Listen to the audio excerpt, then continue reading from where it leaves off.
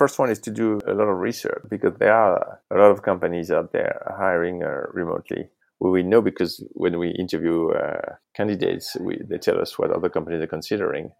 You want to make sure that you've done all your research to consider all your options. Want to discover new parts of the world while filling the pet-shaped hole in your heart? House-sitting website Trusted House Sitters gives you the chance to live as a local in over 130 countries, opening the door to a world of travel possibilities. And with thousands of pets looking for caring sitters like you every day, there's no doubt you'll discover the perfect travel opportunity with the perfect travel companion. Whether you want to wake up in a Spanish beach condo with a cat or a high-rise apartment in New York City with K9 Company, house sitting allows you to see the world in a new way. And not to worry if cats and dogs aren't your thing. Trusted House Sitters has pets of all shapes and sizes, from alpacas and horses to rabbits and hamsters. Find out more about house sitting and unlock a whole year of unlimited sits with adorable pets by visiting trustedhousesitters.com or download the Trusted House Sitters app on the Apple or Google Play Store. Welcome to the Digital Nomad Cafe podcast, the show where we discuss what it takes to create a sustainable long-term online business in today's fast-moving environment. We talk with industry experts and freelancers alike to find out what it takes to build and manage a location-independent business. Hello and welcome to another episode of the Digital Nomad Cafe podcast. I'm your host, Adam Finan, and today's guest is Nicholas van den Berg, who is the CEO of ChiliPiper.com. In 2016, he co-founded his fourth startup and presently is the CEO of the SaaS company ChiliPiper. Its mission is to reinvent the system of action of sales professionals to provide them with new levels of productivity and job satisfaction. The firm is reinventing scheduling, calendar, and inbox, the main apps used by revenue teams. ChiliPiper is a perfect guest as it is fully distributed, leveraging global talent with employees in 35 cities in 15 countries. Hi, Nicholas. Welcome to the show and thank you for joining us. Why don't you give us a little bit of a background into, how you got into working online and, what did that look like for you? Yes, so as I said, the company is fully distributed and it was a strategy we took on from the beginning. I say we, so my wife is my co-founder, Alina. She has a background in product development.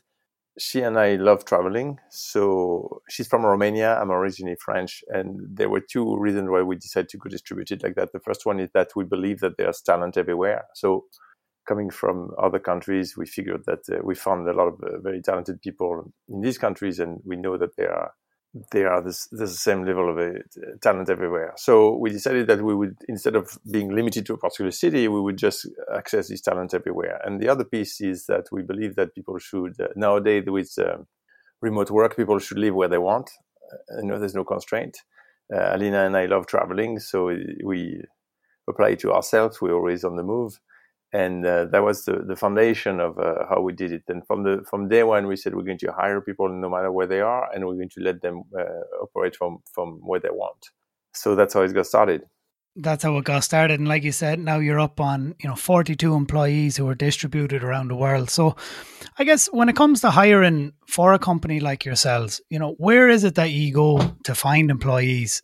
Is it the freelancer? Is it your typical job boards? Is it specific ones? What would that look like for a company like yourselves? No, it's something very interesting. There's the demand from workers to work remotely.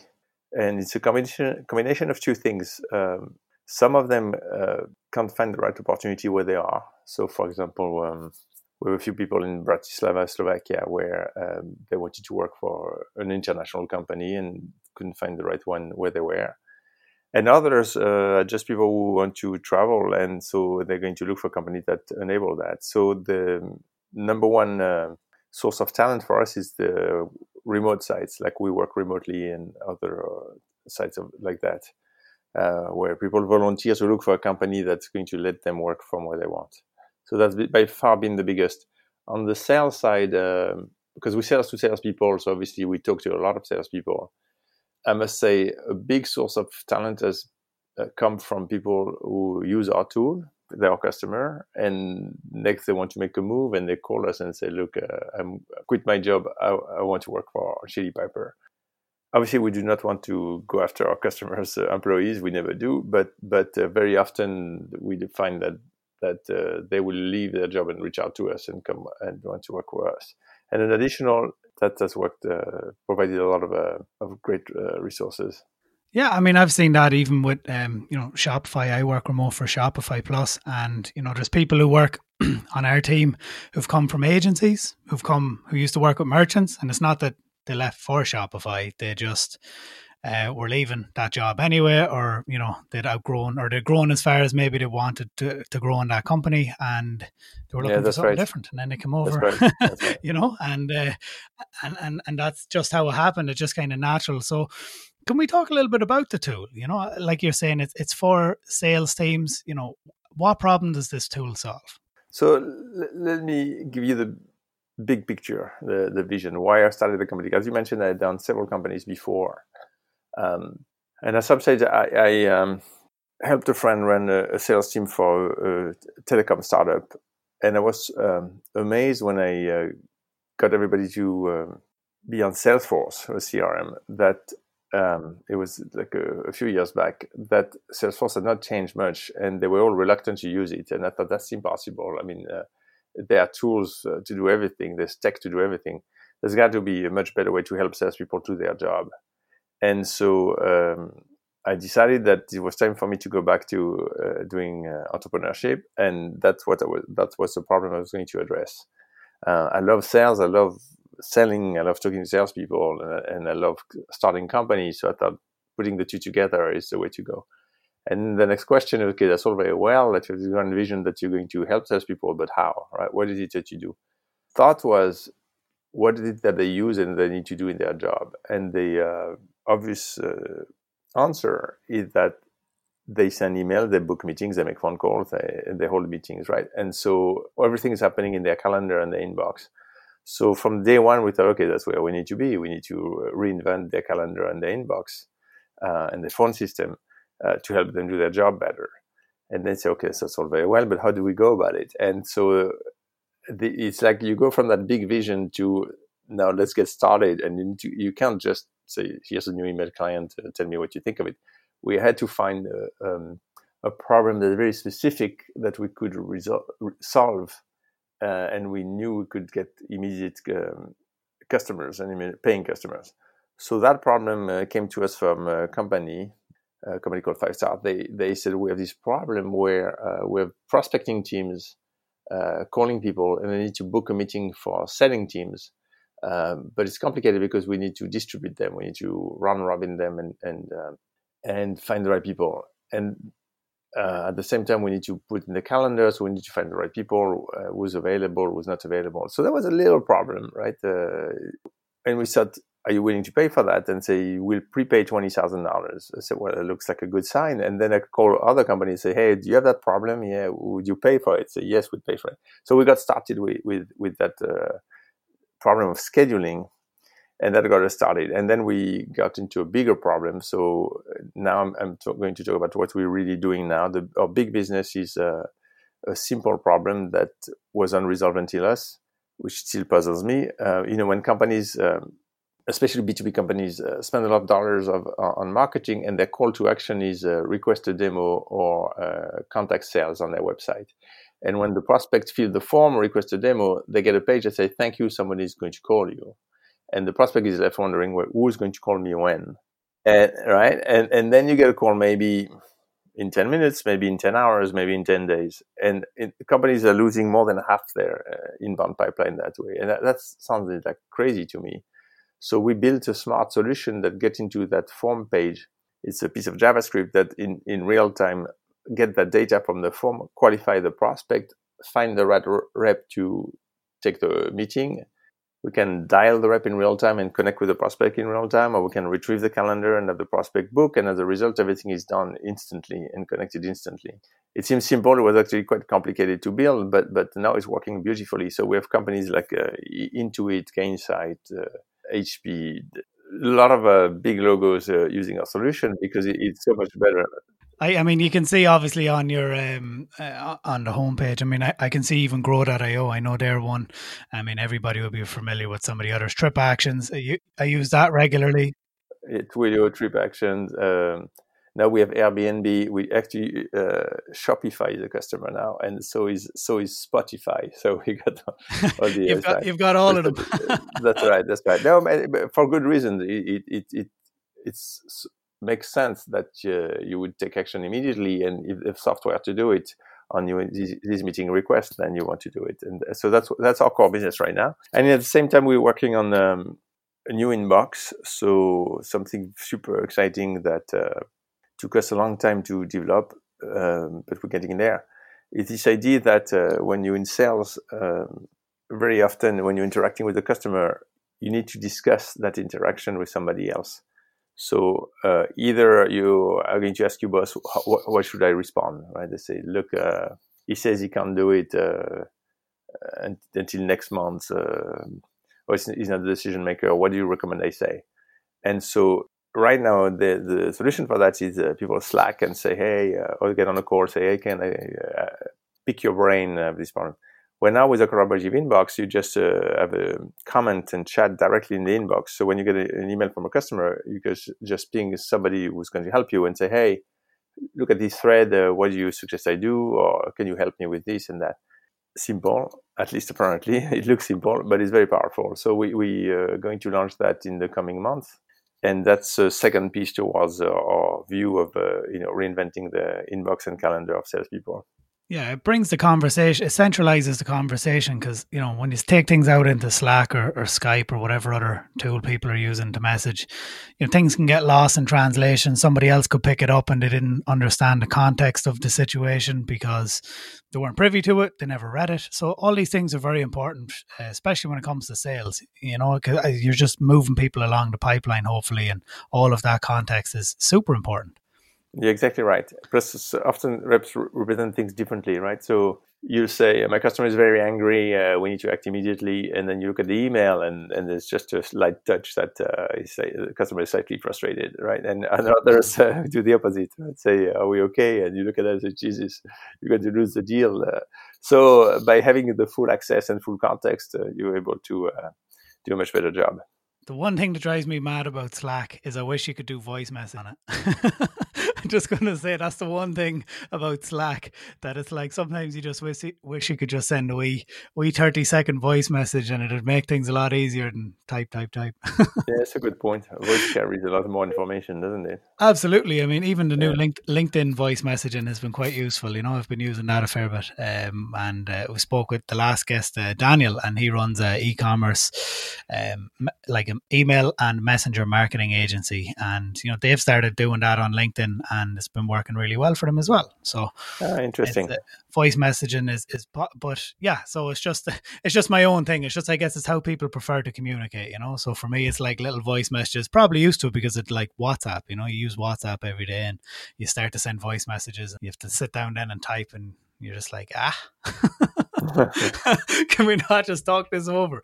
So with all of these, large companies that you've had coming in and starting to use your tool, I imagine, scaling up is always, a challenge for any business. You can bring on a new big company and it can become difficult. So how have you and your team managed, the scale and the growth of the company? You're right. It's very challenging. We actually book more than 50,000 meetings every 7 days. So it's a lot of meetings that are going through our platform.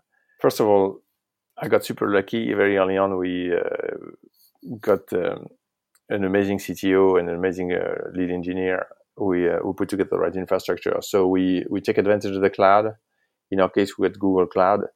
We, from the very beginning, designed the system to do all the good things that you can do nowadays in terms of distribution of replication of servers. And gradually we've developed additional controls and monitoring tools to make sure that our system is up and running. So we just had a little problem last week. And I was talking to my CTO and said, look, we had a problem. And he said, yes, but look at our uptime. And our uptime is he said, we just dropped from 99.99 to 99.8% uptime, So it's working. It's taken a lot of focus, but, we understand that we are mission critical for our customers, right? Because if somebody comes to engage with them, they don't want to lose that opportunity. So we've taken that very seriously, and we've put the right tools in place.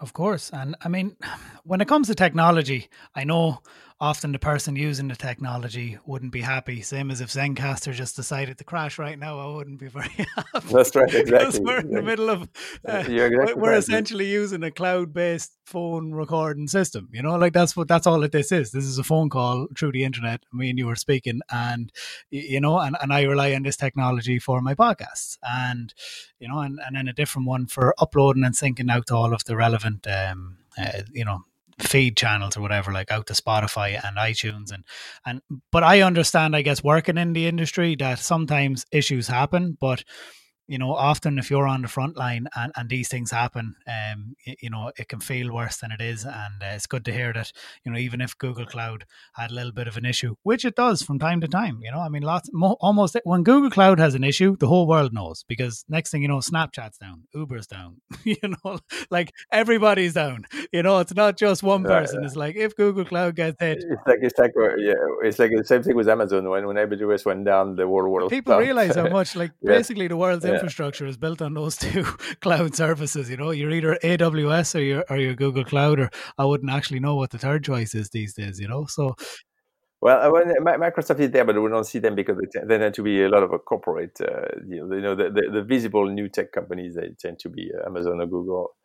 So they affect our life more directly. Yeah, no, look, well, hopefully now there's not too much of that anyway. So I guess when it comes to the customer base that you have, you know, do you have some problems that you see like over and over again, new clients that come in? Is it kind of repetitive, you know, in terms of the issues that people are facing, the struggles that they have in their sales team, and you know, that you can then provide a solution for? We are, as I mentioned, very focused right now on our core product, which is this inbound automation, right? When prospects submit a form, making sure that it gets connected. And every company has their own process, so they have their own problems. You have some companies that want to go as fast as possible in touch with the prospect, so they use our dialing system, and they're going to have this issue of making sure that their reps manage their presence really well. So they, you know, if they go to the bathroom, they mark it on the computer and things like that. On the opposite, you're going to have large companies or companies that work with larger customers, like Gainsight, for example, that are going to be problematics more around qualification, make sure that they get the right people. So there are all sorts of problems around the inbound. I guess that's what makes it complex and therefore interesting and defendable for us, because you have to do all sorts of logic on how to qualify a prospect, on how to connect a prospect in real time, how to route, how to disqualify a prospect, and so on. But if this, then that. What we're finding, what we're finding, that so there's something super interesting. When we first developed the product with this company called Segment as early customer, their VP at the time said, "Look, it makes sense intellectually that we shouldn't give a thank you page on our form, but I want to A/B test to make sure, because we data driven, we A/B test everything." So I say, by all means, I'd love you to A/B test, because we would also want to prove that we are right. We started an A/B test in the summer 2017, and the test got interrupted halfway through. They came to us and said, "No, we're good. We've increased conversion plus 61%. So, you know, and we want to move forward. We don't need to waste the other half for much longer." And so when that happened, as you can imagine, we thought we're golden, you know, like we're about to change the world completely, because we would not want to increase the conversion rates by 61%. And it turned out that it's a bit more complicated, because the form is typically owned by marketing. The follow-up process is owned by sales. Sales has already deployed a bunch of people to follow up on these leads. And our solution is often perceived as bypassing these people, so these inbound SDRs. And so often there's some resistance. Right? Say everything is good. Marketing says, "Look, I'm doing my job. I'm capturing leads." Sales says, "I'm doing my job. I have inbound SDRs who are calling people well." And we are the in-between, right? And the in-between is always a touchy place to be.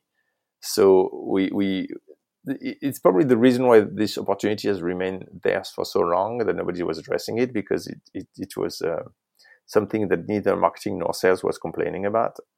And so now it's our job to marketing and sales together. I think it was behind your question, what problem we see, because we see that marketing and sales, because they have different metrics that they're measured on, they do not necessarily see that putting the two together would make sense. So we have to educate the market. We have to bring them together at the table and say, listen, you could just be much better off if you collaborated on this new way to do inbound. Yeah, like it's the whole education around it, because like you're saying, these people are measured on the KPI of how many people they brought through to the sales team, and then the sales team and how many calls they made, and you're kind of you're re-engineering the entire situation. So, and it's probably a technical officer or a director or somebody who's actually having the conversations, maybe, or the head of sales or something who's speaking with you, and the other people, yeah, look, maybe they're just fair. I guess for some people, there's a little bit of a fear for their job, a fear for their role, that am I going to be replaced by software? Yeah. And it's about educating them. It's not that you're going to be replaced. It's just that this is more efficient and more effective.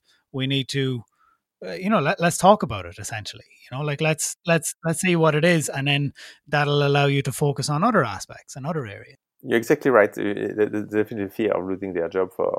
They call inbound SDRs, right? The people whose job it is to call prospect who have submitted a form, and for sure they're worried about their job. The other thing too is that human beings work with reference points. So these inbound SDRs, they compare to the outbound SDRs, and outbound SDRs make a lot of call and converts, I don't know, maybe 3 or 5% of the calls they make into meetings. The inbound SDRs, they're super happy because they convert at 40%. So it looks really, really good as when you take the reference point at the outbound SDRs. But of course, if you look at it differently and take a different reference point and you think, okay, so you're telling me that 100 people requested a meeting and only 40 of them got a meeting, then of course it's a very different equation, right? But we still have this reference where they compare themselves to outbound and think they're doing great. I've had a senior VP of operations at a very successful company tell me, I'm not touching my inbound process, I'm converting at 40%, as if it was the best that could be done. So now we've published, I think Grow is one of them, a bunch of case studies of companies that had hit a plateau around 40% conversion, put chili pepper in and jumped to 70 or 80% conversion. So we're trying to tell the world this is not the absolute ceiling. You don't need to settle for 40% conversion. You can do 80% conversion on your meeting request. But it's an education, yeah.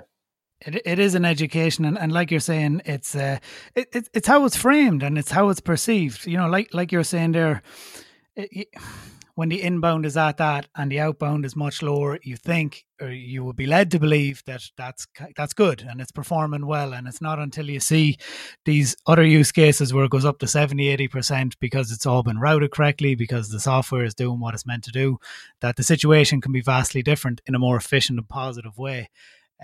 But you don't see it until you do it. That's exactly right.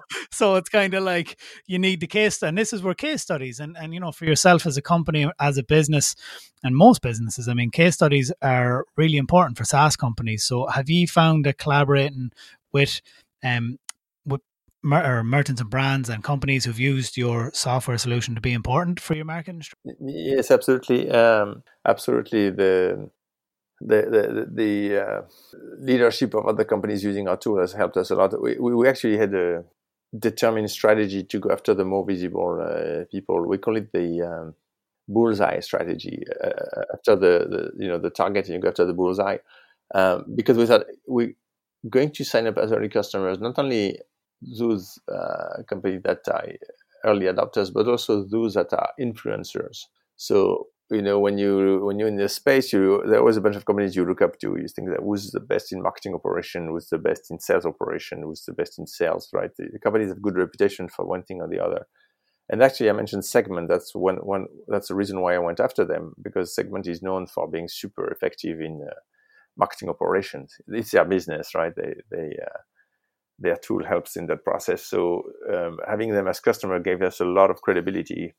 and we've continued. And when we sign into it, that gives us credibility in the more enterprise world. And so we are gone after these institutional customers, make sure we mention them on the website and we can quote them and they can serve as references. That plays a big role for sure. Of course, because people look at what other people are using. You know, it's the same. I see it in e-commerce. You see it all the time.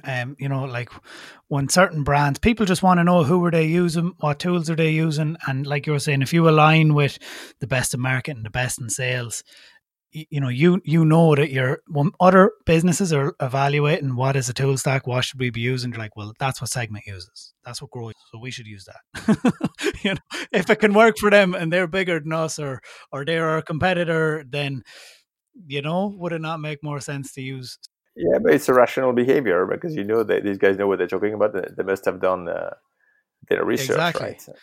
But you would like to hope so. Yeah, right. Which they did.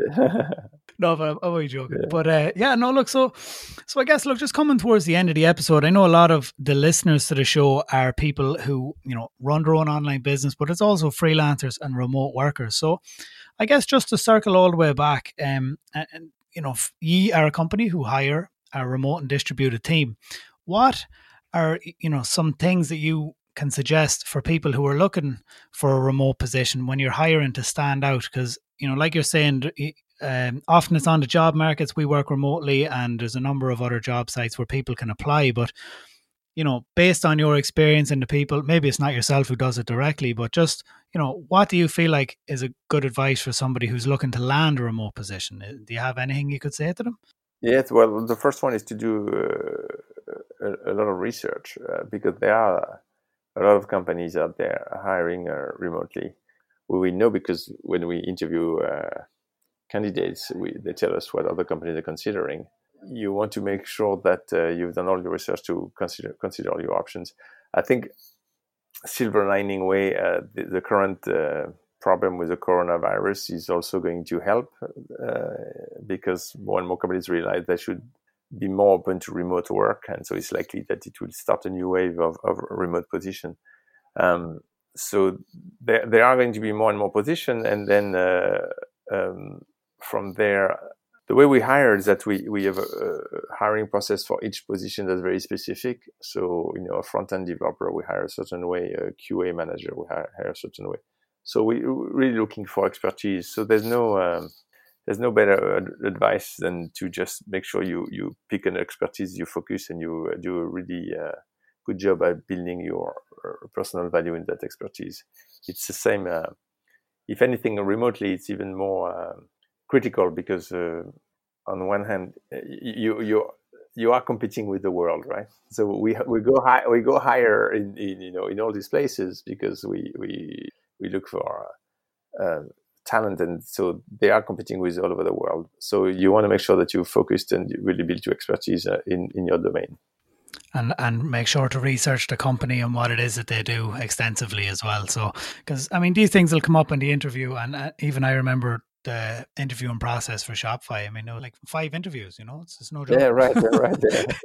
There was 5 lengthy interviews, you know, to get that remote position. It's not like a one-off. It's like 5 full-on Skype interviews, you know, and some of them up to an hour long, and it is what it is, you know, and that's the nature of remote work. Because I guess the difference is you don't have that trust. You don't see that person. You don't have the time to build a rapport with them. It's all virtual. It's all online. So it's, you know, it's just important to yes, but that means the company. I see what we do.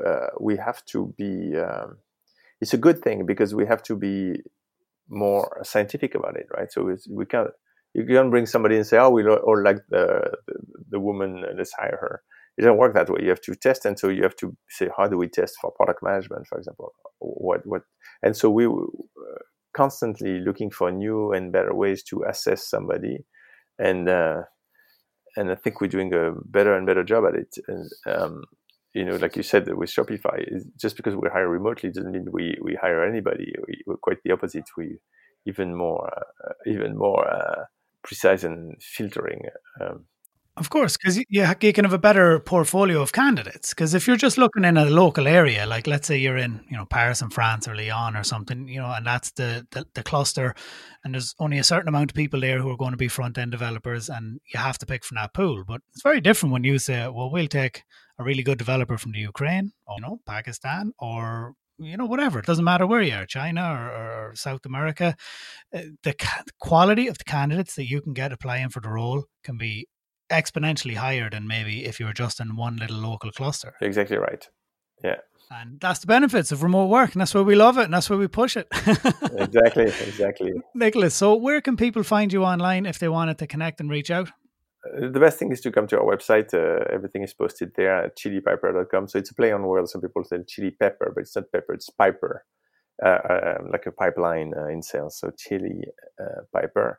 And if we're always hiring, so you'll find jobs to apply to. And if you're interested in using our solution, if you submit a form on our website, we of course use our own inbound processing system to process it. So you'll be in touch with us very quickly. Brilliant. Nicholas, thank you very much for joining us, and thank you to all the listeners for tuning in today. My pleasure. Take care. Thank you for listening to the Digital Nomad Cafe podcast. Head over to the website to access the resources and links mentioned in today's episode at digitalnomadcafe.com.